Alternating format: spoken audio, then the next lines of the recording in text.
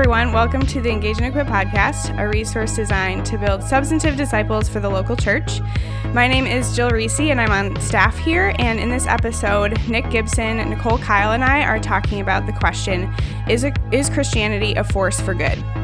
This is originally a talk that Nick gave for Abundant Life Christian School in Madison, and it also might be a question in your own mind or something that you've encountered in your relationships at work or at school or in your evangelistic relationships, so we wanted to talk about it. In this conversation, we reference Nick's presentation and specifically a list of 23 contributions to society from Christians, and we don't cover all of them, but we do reference some numbers in the list. So that's linked in the show notes, as well as some books that Nick also references. We hope that this episode builds confidence in your own faith and also a way for you to contextualize your faith to others in your relationships.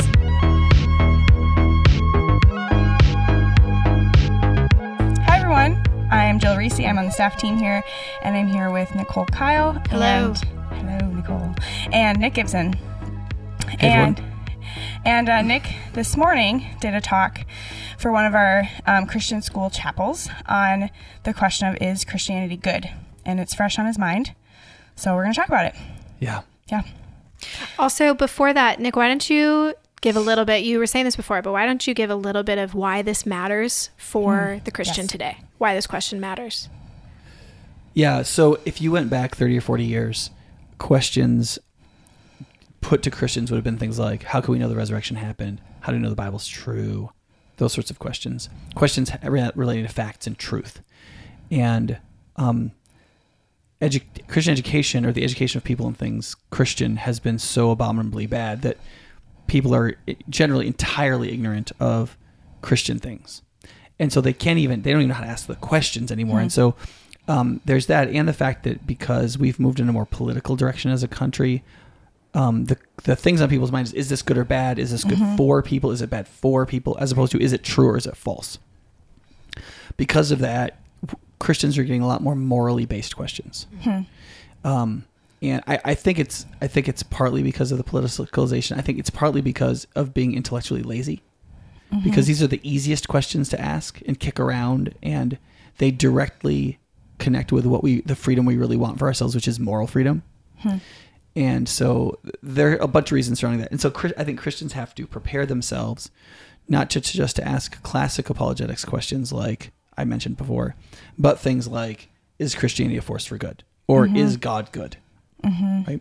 So it sounds like you're saying when people ask the question, is Christianity good, of a Christian, and they don't think it's good, so they're wondering how we think it is, what is the question they're actually wondering about? If that's not the real question. Yeah, well, I think it's a statement in form of a question. It is somebody basically saying, don't you know that Christianity is a terrible force for evil in the world and not a force for good? And therefore, we should just stop believing it and move on to something better. I think that's what it is. I think that's the subtext. And they ask it as a question, and then you're supposed to be speechless. So we're going to get into that. We're going to talk about whether or not that is a helpful question to ask. But one thing that you said that I think would be helpful, you said that's the easier question to ask. Yeah. Can you talk a little bit about why that's the easier question to ask? If it's a non-Christian who wants to ask, is Christianity good? As opposed to fact or truth-based questions? Yeah. Yeah, well, because the minute you ask fact or truth-based questions, if you ask a fact-based question, you have to have evidence and education. You have to have learned, right? And if you ask a question about truth, you have to have thought. Whereas because most people believe that the most basic moral pillars are essentially intuitional or emotional, most people do their morality emotively. So they feel like they know for sure whether things are good or bad immediately without analysis. And so they think they can say things like socialism is good and Christianity is bad, and you shouldn't slut shame people, and homosexuality is great if people really feel it deeply, and blah, blah, blah. I mean, just anything. It's just like, oh, I know it's good and bad. Right. And they just have no idea. Sometimes it's because they're young and they haven't lived out the results of what they have intuitively thought was probably good. Or other people have mostly paid the price for it so far, or they just haven't realized that ethical philosophy is just as complicated as any other philosophy, but just functions somewhat differently. So as somebody who has taken graduate level courses in ethical philosophy, I know that that's really foolish. But also 41 years of life would have taught me that if I hadn't taken coursework in it. Well, and I think this is something that you've preached about in sermons, we've talked about here, but that while empathy can be a really good and useful, helpful thing, it can also be something that paralyzes you from action for the true good of somebody. And I think that plays into this question of perceived good, morality. When you see someone who you think is hurting in a particular way, but you haven't thought about long-term implications or something like that. Yeah, I mean, empathy is the feeling that somebody who helps another person stand up to a bully because they could have been bullied feels. It's also what members of a lynch mob feel for one another as they hang that other person. Right. Because they don't want their women being approached by such a man. That's still empathy. You know what I mean? Like they're feeling for other feelings of other people. But especially when empathy feels empathy for a third party towards or against a second party, that's still the human, because empathy is an instinct. Remember, it's not an ethical category. It's a human instinct. It's a healthy human instinct. But it still can be used for good or ill, like any human instinct. And so unless you have moral categories directing your empathy is liable to lead to, I mean, people who supported communism felt empathetically for the Russian serf and so on. The result of that was the death of millions of people, right? Empathy, but of course, empathy leads people to want to adopt and to like not have affairs with people that aren't their husbands and wives who are married to other people and have children in their families, you know. So empathy can be an incredibly helpful instinct when it's rooted in a character, which is what Christianity teaches we should be doing. Yeah. And do you think it's true that we could see this question asked, we can see that person with empathy by recognizing that it's an emotional question on their behalf? There's probably something emotionally going on. They think that they are being logical, but there's really, you've also talked about in sermons how we often think with our emotions and don't realize we're thinking with our emotions. We think we're being very logical. And so to see that person as probably having experienced something that leads to these beliefs, and to try to get at what is really going on in their lives. Yeah, I think that that's partly true.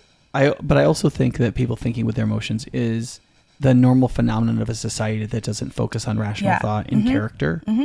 So I think that it could be that somebody had a personal experience, a harmful personal experience.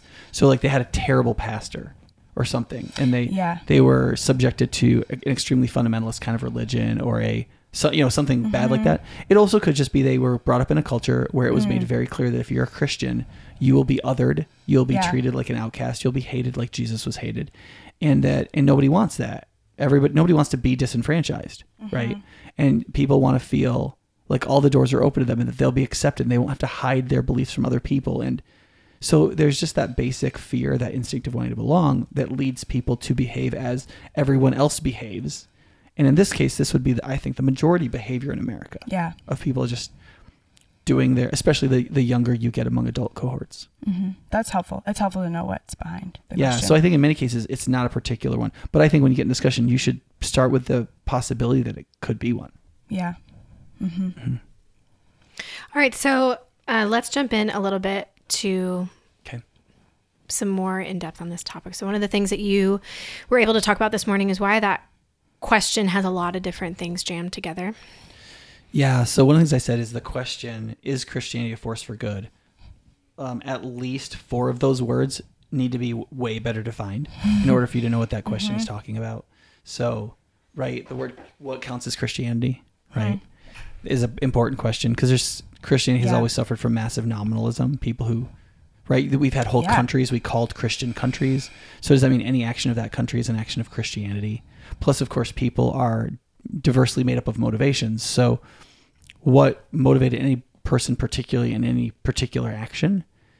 Like, was that Christianity? Was that they were a woman or a man or intellectual or British or it's hard to like sort that all out. And so what counts as Christianity is difficult. Also, what counts as evidence for force? Like if you say Christianity is a force for good, well, what counts as a force? Is that a social movement?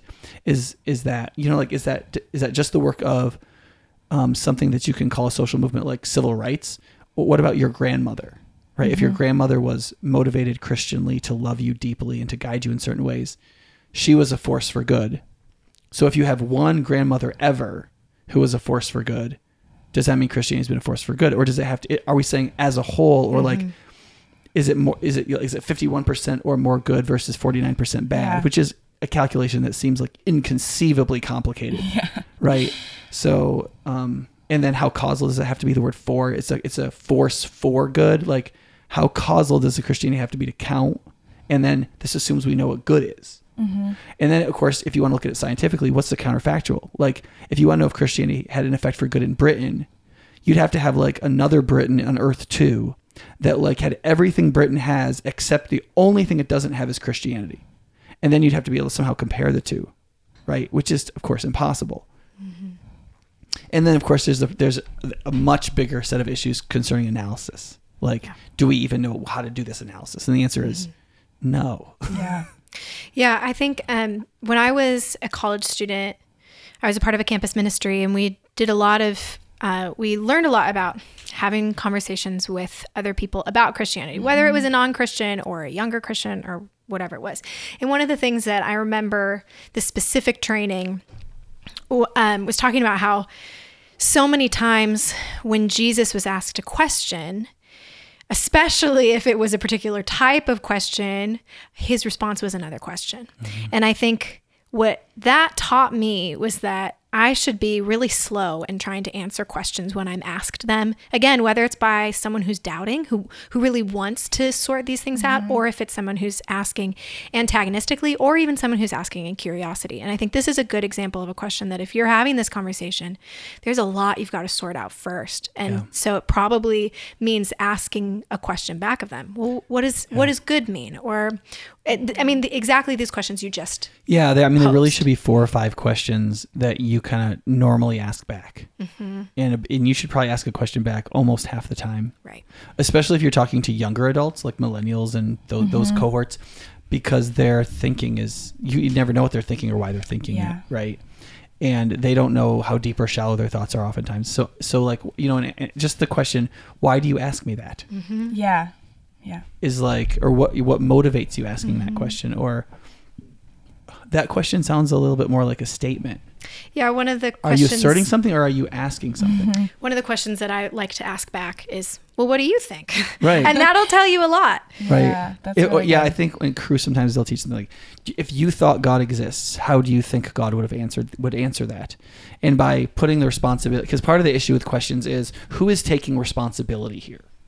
Right? And one of the things you want people to recognize is, if you're going to be a honest individual, you have to take responsibility for your questions. They're not somebody else's job or somebody else's fault.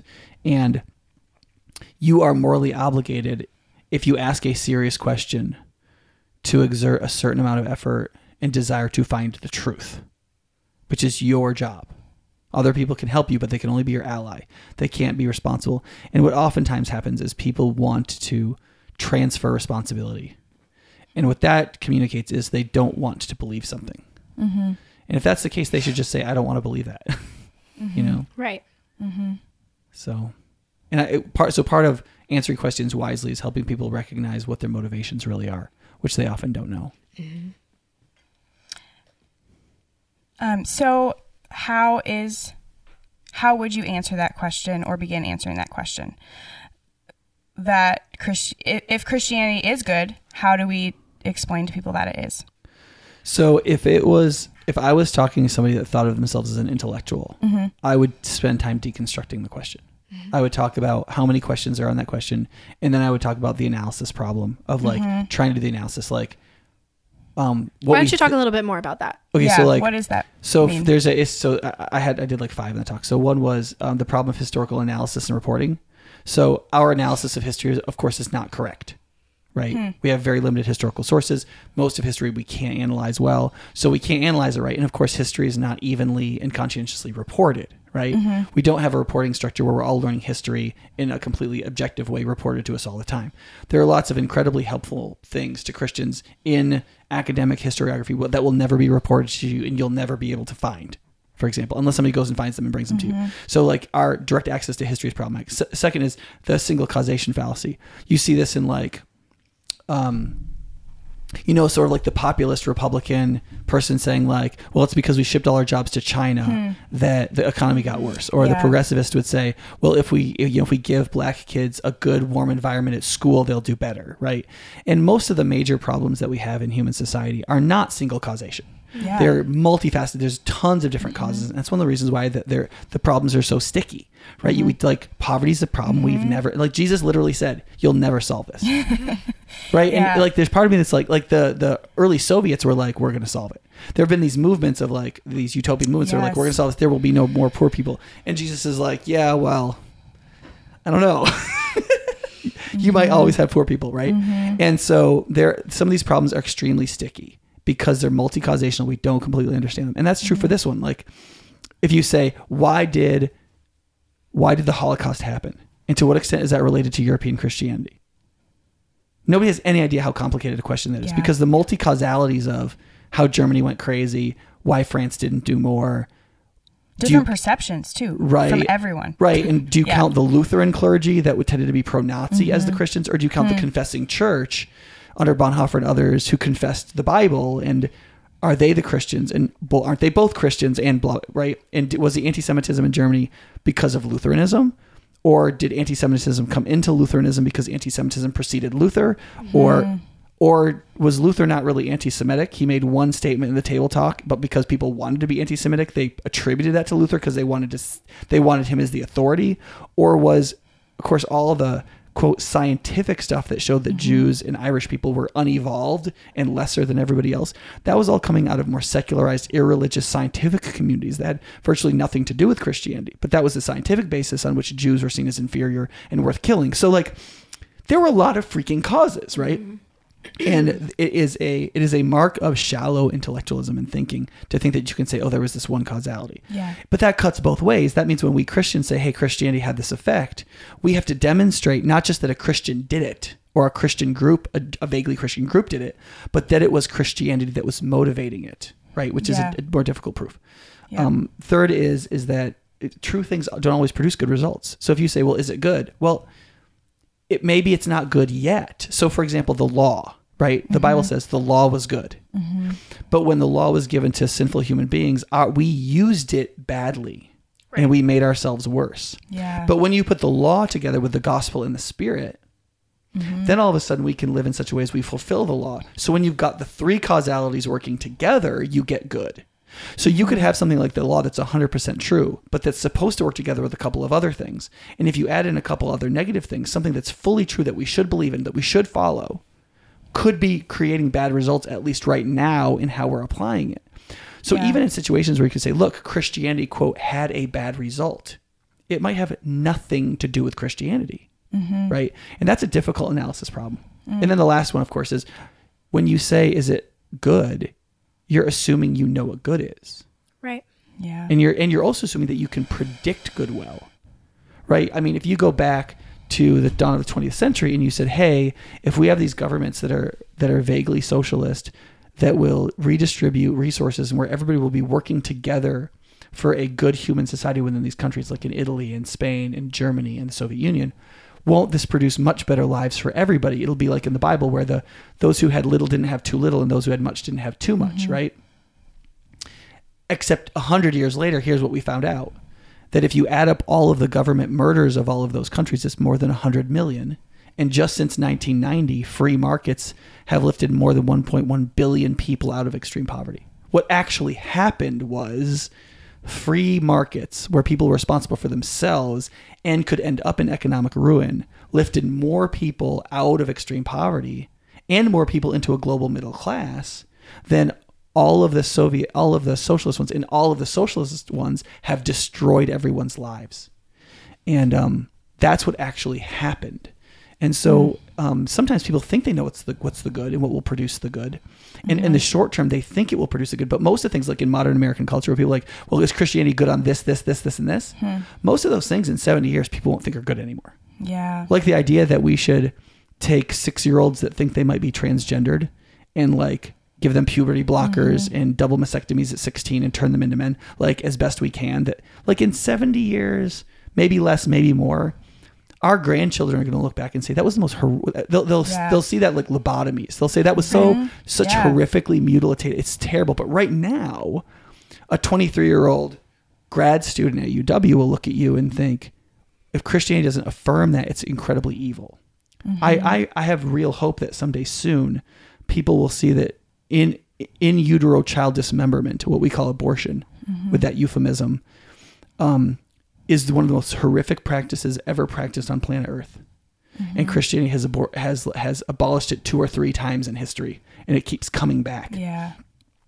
And I think the day will come, and not that long, I hope, where people will realize what an atrocity it is. If you look at places like Iceland and Sweden, where you have high atheist populations, there are no disabled kids among the children anymore. Anything that you can find in utero is like not perfect. They abort the child. And so like in Iceland, there are no more Down syndrome kids. There's 0. And that's seen as like this great public health advancement. And it's a barbaric horror of moral proportions that are disgusting. And I want to be on the wrong side of history, even if people never turn around. But my hope is that we will come out of our mass delusion and our moral hysteria, and we will realize how barbaric we have been. So there are some cases in which people are like, well, is Christianity good? And you're like, dude, if you don't even know what good is. You have no idea what good is. Right. And so I don't have to live up to your thing. Yeah. I think the modern sexual ethic is like the central crux of that. Yeah. It revolves around LGBTQ TNG issues, but it's really mostly about all the heterosexual sex without strings attached people think they want to have, and yet they don't want it to be destructive. That impossibility that they've been pursuing since the 1960s at least, which is destroying the lives of many young people and their sexualities and their sense of themselves, that we're not on board with that, and they know deep down we're right, is very traumatic for them personally and their moral thinking. Yeah. I think these are also good examples of what kind of the culmination of what you're saying, that the analysis of what is good, whether or not you know the effect something will have, they're just so complicated. And so for someone who is on the receiving end of this question, even if the person you're talking to doesn't understand how complicated of a question they're asking, you need to know that how complicated it is to be able to have a helpful conversation with this person. I think it's also true when you're teaching younger Christians, because if younger Christians say, hey, people ask me like, why is Christianity good? And if you say, well, Christianity was integrally involved in the abolition of slavery in the 1700s and in civil rights, and like you go through a lot of these things. The problem is that when they go to college, their sociology professor, their psychology, their philosophy professor is going to deconstruct that to the next level of sophistication. And then they're going to look back at us and they're going to be like, oh, I guess Nick and Nicole and Jill and whoever were kind of simplistic about all of this. So they didn't really understand there was this deeper level of analysis. So that's one of the reasons why I started off with this in my talk, even down to 6th graders. I was like, look, there's a deeper level of analysis, because I want you to know that, because I'm going to give you the answer at the level of analysis you're at right now. Yeah. But as you get on to deeper ones, it gets a lot more complicated. I want them to know that. And I want them to know that I know that. So that when they get onto these deeper levels of analysis, they will actually realize that their sociology professor isn't going deep enough. Does that make sense? Yeah. Because they almost never are. So we've talked about how the question is very complicated. What are some things we can point to that does show Christianity is a force for good? I know we can. I mean, the question is complicated. No, but what are some evidences of that? There is not just a history, but a heritage for Christians about the good that Christian faith has done, and the good that Christian saints have done, and therefore the good that Jesus has done through us in the world. And sometimes you get these kind of disingenuous quotes, like from Bertrand Russell, when he says, I take Lucretius's view that religion was born out of fear and has done nothing but like irreparable harm on humanity. But, I can think of 2, things religion has done. I think it helped us straighten out the calendar at one point, and Egyptian priests somewhere, looked at eclipses carefully enough that they could predict them. I appreciate that, but that's all the contribution religion's ever made. When you get that kind of like unforgivably ignorant stupidity kind of village atheist approach, it is helpful to be like, well, let me give you 25 examples. of positive things Yeah. Christianity has done. So you want me to rattle through some, and then you can like slow me down on something like that? Sure. Yeah. So virtually all the charitable societies that have been around for any significant period of time were all started by Christians. A lot of them have been reappropriated into secularist hands since the Progressive period, but they were mostly started. So the YMCA, obviously, the Red Cross, but also like places like Harvard and Yale and a lot of even like this sort of very liberal and progressive charitable organizations now were started by evangelical millionaires. And then their foundations that they set up were then taken over by modern day progressivists. Partly because in the 1920s, progressivism felt like Christianity, but the making of the money was done by a Christian. And then the deciding that huge fortune should be given over to the good of society and made into a foundation was done by the evangelical Christian. In that specific way. In that specific way. And then in the concatenations of the foundation working out, new people got on the board and moved it in a progressive direction. But what all the progressives did was take over and move it in a different direction, usually in ways that cause harm rather than good. But in the beginning, the reason that money is there, the reason that good is being done, is because an evangelical Christian made a pile of money, decided to be philanthropic about it, created a foundation, and so on. Okay. So secondly, there's been a lot of Christians bringing light to global oppression that otherwise would have been hidden. A lot of this happened during what we call the imperialist era. So like John Patton living among the cannibals and the New Hebrides, he was the only European who lived among them. And so when European traders came in and abused and misused them, he was the only person capable of writing in English back to Australia, alerting people of their misuse of these peoples. Otherwise, no one would have known about it. And the sailors could have told whatever stories they wanted. Same thing with Alice and John Harris in the Congo. They were Baptist missionaries. They were in the Congo. Belgian soldiers were cutting off the hands and whipping people to death because they weren't getting enough rubber out of the wild rubber forest areas. And these British missionaries that weren't Congolese, they wrote back to the mission societies and they told people about the horrors of what was going on in the Congo. And the horrors didn't go away entirely, but they were dramatically lessened, and the Congolese government had to go over to rubber farming rather than torturing people to go in the forests and find it, which was only like 60% less oppressive than what they were doing before. But that's a real difference. There are no utopias, right? We're always going from worse to less worse in certain ways. There's one that you have on here that for me, as a millennial who went to a large public university, that I'm like, I'd like to hear a little more about this. Number 7, great reformers of schooling, hospice, hostels, hospitals. You want to talk about that?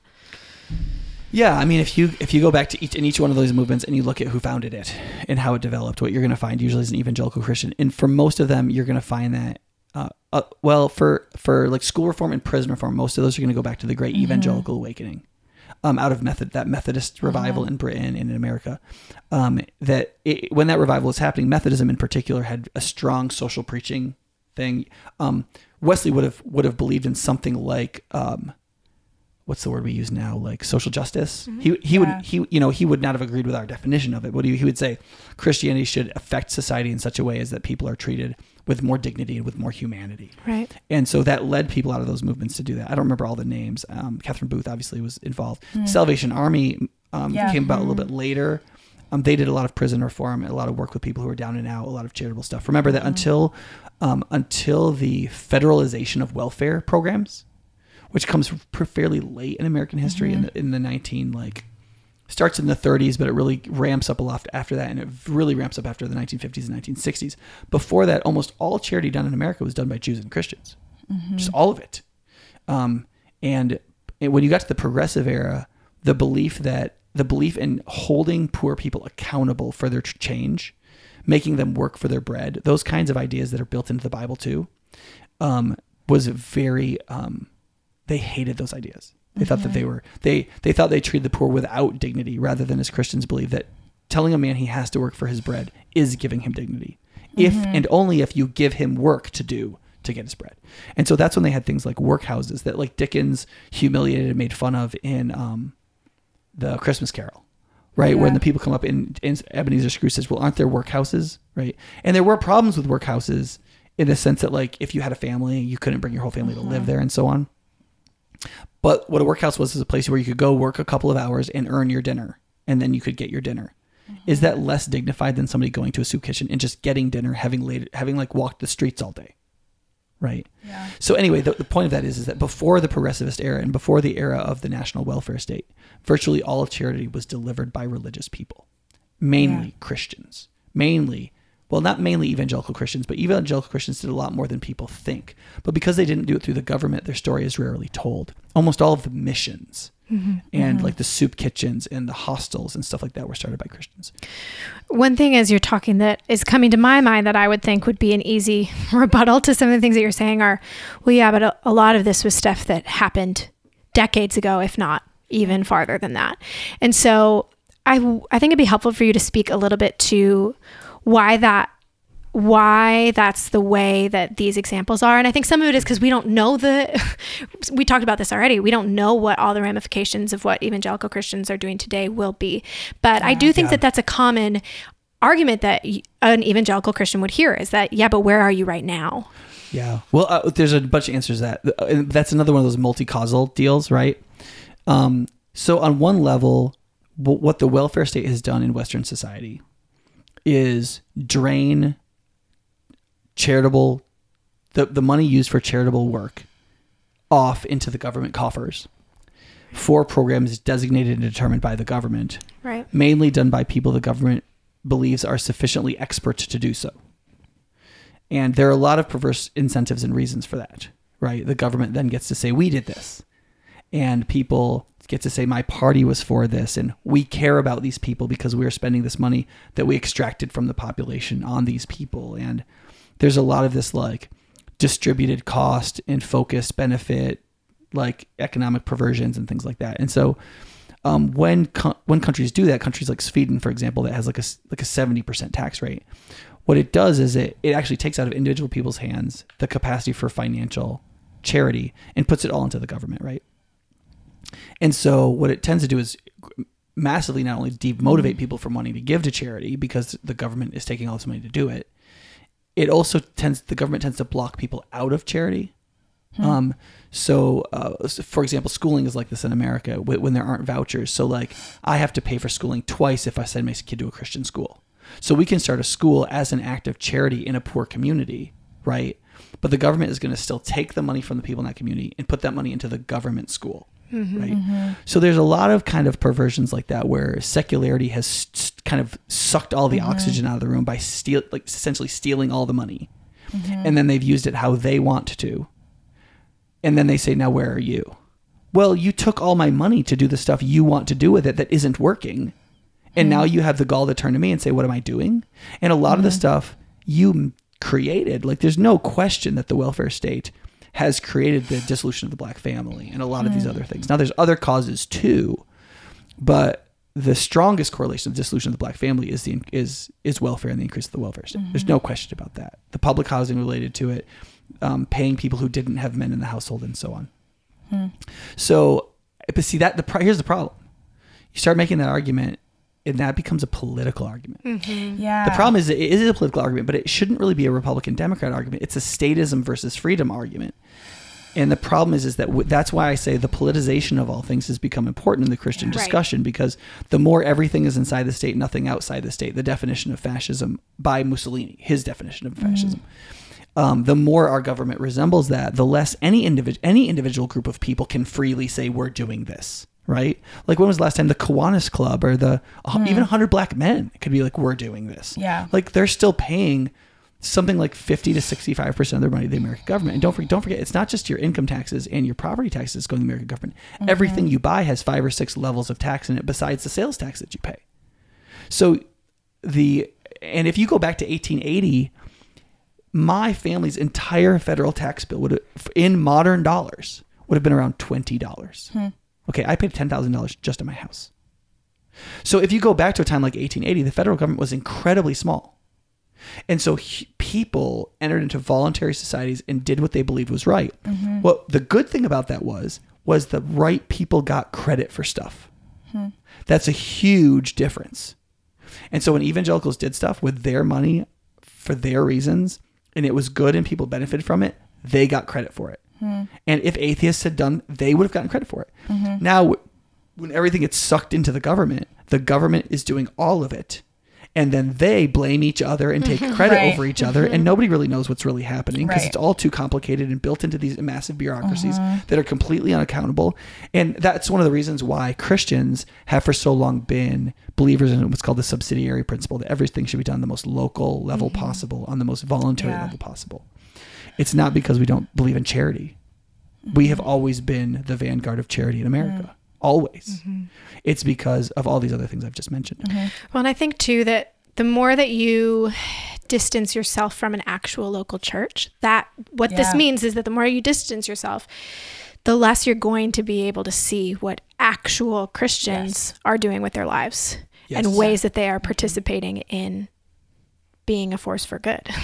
Yeah, and that gets back to the millennial fallacy of movementism. Yeah. That like your advocacy is your moral portfolio, rather than your behavior in the realm of personal ethics and virtue.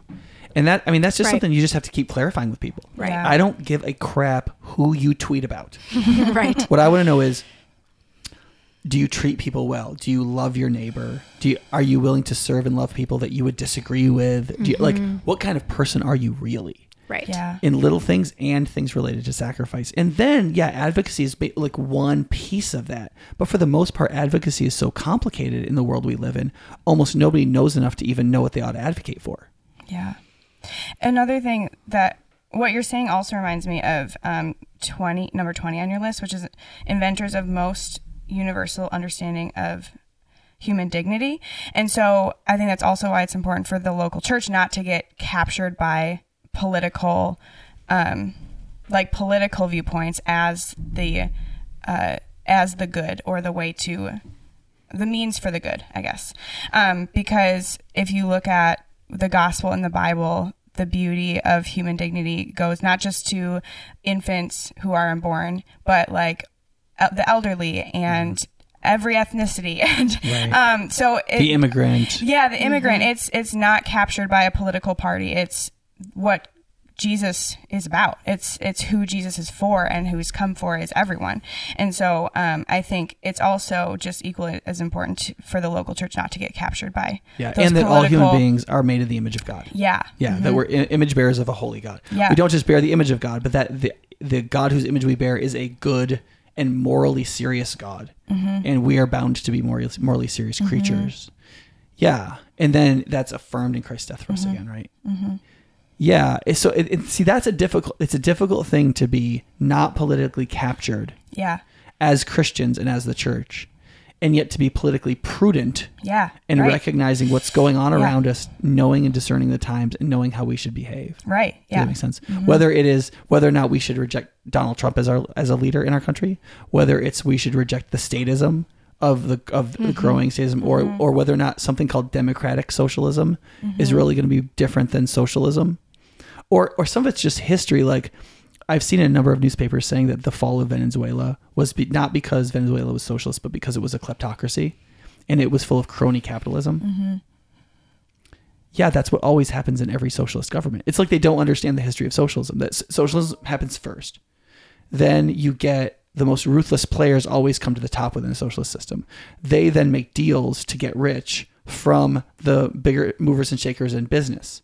So socialism becomes a kleptocracy always. That's why the Politburo used to drive around in Rolls Royces, and you had to stand in line at 7 a.m. in the Soviet Union to buy milk, right? Socialism always becomes a kleptocracy. And for people like who are in like occupations like journalism to not understand the basic development of how socialism begins, ages, and dies after the 20th century is just an unconscionable thing. And so I think one of the reasons why, so to put this back on the issue of what Christians have done, one of the reasons I know that is because I've read biographies of Christians who lived under socialism. And most millennial Christians have not done so. So the one I liked the best was probably Tortured for His Faith by Harlan Popov, but Tortured for Christ by Richard Vermbrandt is also really good. God's Smuggler, I think it's Brother Andrew wrote that. There's a number of these historical biographical books that talk about the lives of Christians under tyranny in places like Romania and Poland and Czechoslovakia and the Soviet Union. And you get to the encouragement of reading Christian biography, but you also recognize like what really goes on. And of course, that's quite aside from the fact that everyone should read the abridged version of The Gulag Archipelago by Alexander Solzhenitsyn. If you are a Christian living in this age where socialism is kind of becoming popular again, socialism has always destroyed the church. Always, always, always, always. There has never been a version of socialism that did not make it an enemy of the church and an enemy of the family. Our two divine institutions. So listen, I'm not saying Democrats are bad. Okay, there are like 3 tweaks I would want to make to the Democratic Party, and I would vote for it every time. Okay, it's not like I think that there's nothing in that. The Democratic Party represents a temperament in the human spirit, the liberal temperament. Like we need to do more. We need to care about these people. We need to do stuff.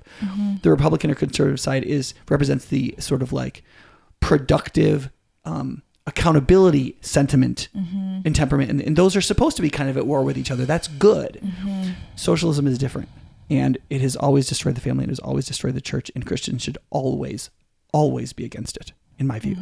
There are things on the political right. There are certain kinds of like crony capitalism where government starts to work together with, and that can happen when socialism isn't happening. You get that in advocacy state and so on. I think we should always be against that too, because that always produces injustice. But that's the thing. People want to be interested in politics. They want to watch cable news, but they don't want to actually learn about the history of political movements and what's actually happened. And those are very different things. Does that make sense? Yeah. I think too, hearing that what you brought up initially, Jill, about this, and then Nick, what you said, it's just, this is a great example of why the church can't be polarized politically and be about a political party or agenda, because it's always incomplete. Right. And that's not our job. Right. If you could get rid of the Republican Party in America, America would not be healthier. If you could get rid of the Democratic Party in America, America would not be healthier. The nature of the tension of those two. I mean, in some ways, this is overly simplistic. There's a reason why women vote like 35% more Democrat than Republican, and men 25 or 30% more Republican than Democrat. Because the Democratic Party embodies more of the feminine spirit, and the Republican Party tends to embody more of the masculine spirit. Like they are complementary states of being. And so what we need to do is figure out what is the virtuous version of the Democratic impulse, what is the virtuous version of the Republican impulse, and how can we like re-enliven a virtuous expression of both of those groups and then allow them to be in complementary contest with each other in a healthy way. That's possible. But it's only possible if you can see more than just like everybody else bad, my team good. Right. Yeah.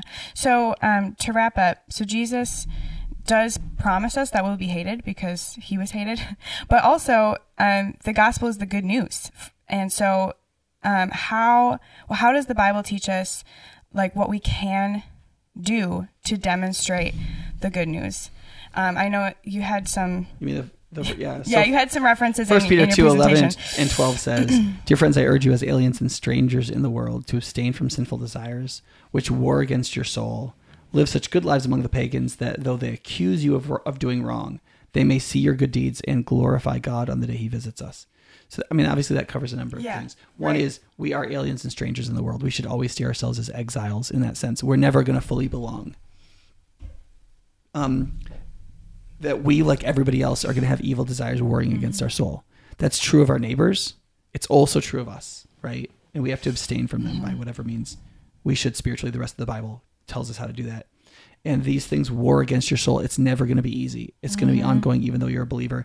And we also need to be compassionate about the war that's going on in the souls of everybody else. Yeah. Right. If your neighbor isn't a believer, they have this same war in their soul. They just don't have the work of the Spirit helping them overcome it in the same sort of way. Does that make sense? Which should elicit compassion, right?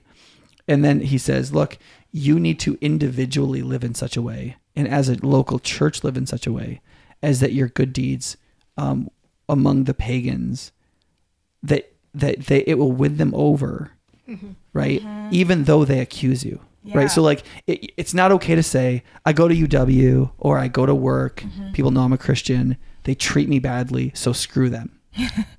Right. If they were nicer to me, I would show them the goodness of Christ. No. The pagans are going to accuse you of stuff because if they didn't, everybody's looking for a scapegoat. That's why the Nazis killed the Jews. Okay. The Jews weren't any worse than anybody else. They were just different. And everybody wants to blame the problems of their life on somebody. Okay.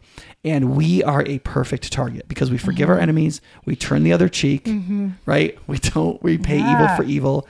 And so we're the perfect scapegoat, right? Yeah. but that means we're also the perfect sacrifice. And so we should expect the pagan world or the worldly world to accuse us. And those are precisely the ones we're supposed to win over by our good deeds. And that can only be done if we start with our inner sin. Like we have to live in godliness first. That will produce good deeds that are actually beautiful, right? And that will help overcome those who accuse us. And I want to say too, to be even a little more specific, if this is a real conversation you're having, that means that this is not, if you have someone ask this question, this isn't just a time to clobber them over the head with all of these responses. Right. That's not your goal. Your goal is to win them for Christ. Right. And that may not always happen. We don't know who will accept the gospel and who won't. But this is an opportunity to love that specific person who may be accusing you and hating you. But it's not just a chance for you to yell at them. Yeah. And we say all these reasons. I think we only talked about like 3 of them. But I mean, like when I did this for the kids, I listed like 23. Yeah. And that was just off the top of my head. Yeah. Of stuff I've studied over the years. So, and that doesn't include the main good of Christian faith, which is millions of Christians loving their neighbor. One of the things you have to remember as a Christian is people often talk about changing the world. There is no such claim in the Bible. The message of Jesus is supposed to go into the whole world. And in that work, we're supposed to love our neighbors and make disciples. And the main work of Christianity being good is helping mothers be better mothers, helping daughters be better daughters, and husbands better husbands, and workers better workers, and to increase the functional and fundamental quality of everything around you, which creates enormous value. And it's value that if people count beans the way the pagans do, they will never notice it. And so because of it, there's an enormous amount of good that the gospel provides and that Jesus creates and that the Spirit works that your neighbors just aren't going to notice until God gives them the capacity to see the good works that you are doing in and with them. Right. Yeah. Does that make sense? Yeah. But we're always going to get attacked at the corporate level. Christians in every generation, they have been attacked at the political, the corporate, the media, the public level, because we are always the perfect scapegoat, right? And even in like quote Christian nations, when there have been Christian nations, there was always some version of pietistic Christians that those Christians attacked. You know, so anyway, maybe another time we can talk about like 23 or more reasons and shotgun our way through them. But hopefully this was helpful. Yeah. Thanks for being with us today. We'll see you next time.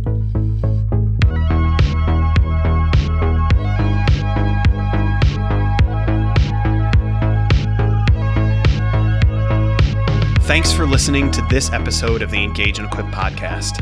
If you'd like to find more episodes, you can go online to highpointchurch.org/podcast. You can also find us online on Apple Podcasts, Google Podcasts, Overcast, and other apps like that. We hope this episode was helpful to you as you grow in becoming a substantive disciple and a part of the local church. If this episode was helpful to you, rate or review us on Apple Podcasts, or otherwise share this episode with a friend. Those are some of the best ways that we have to reach new listeners. So until next time, thanks for listening to this episode of Engage and Equip.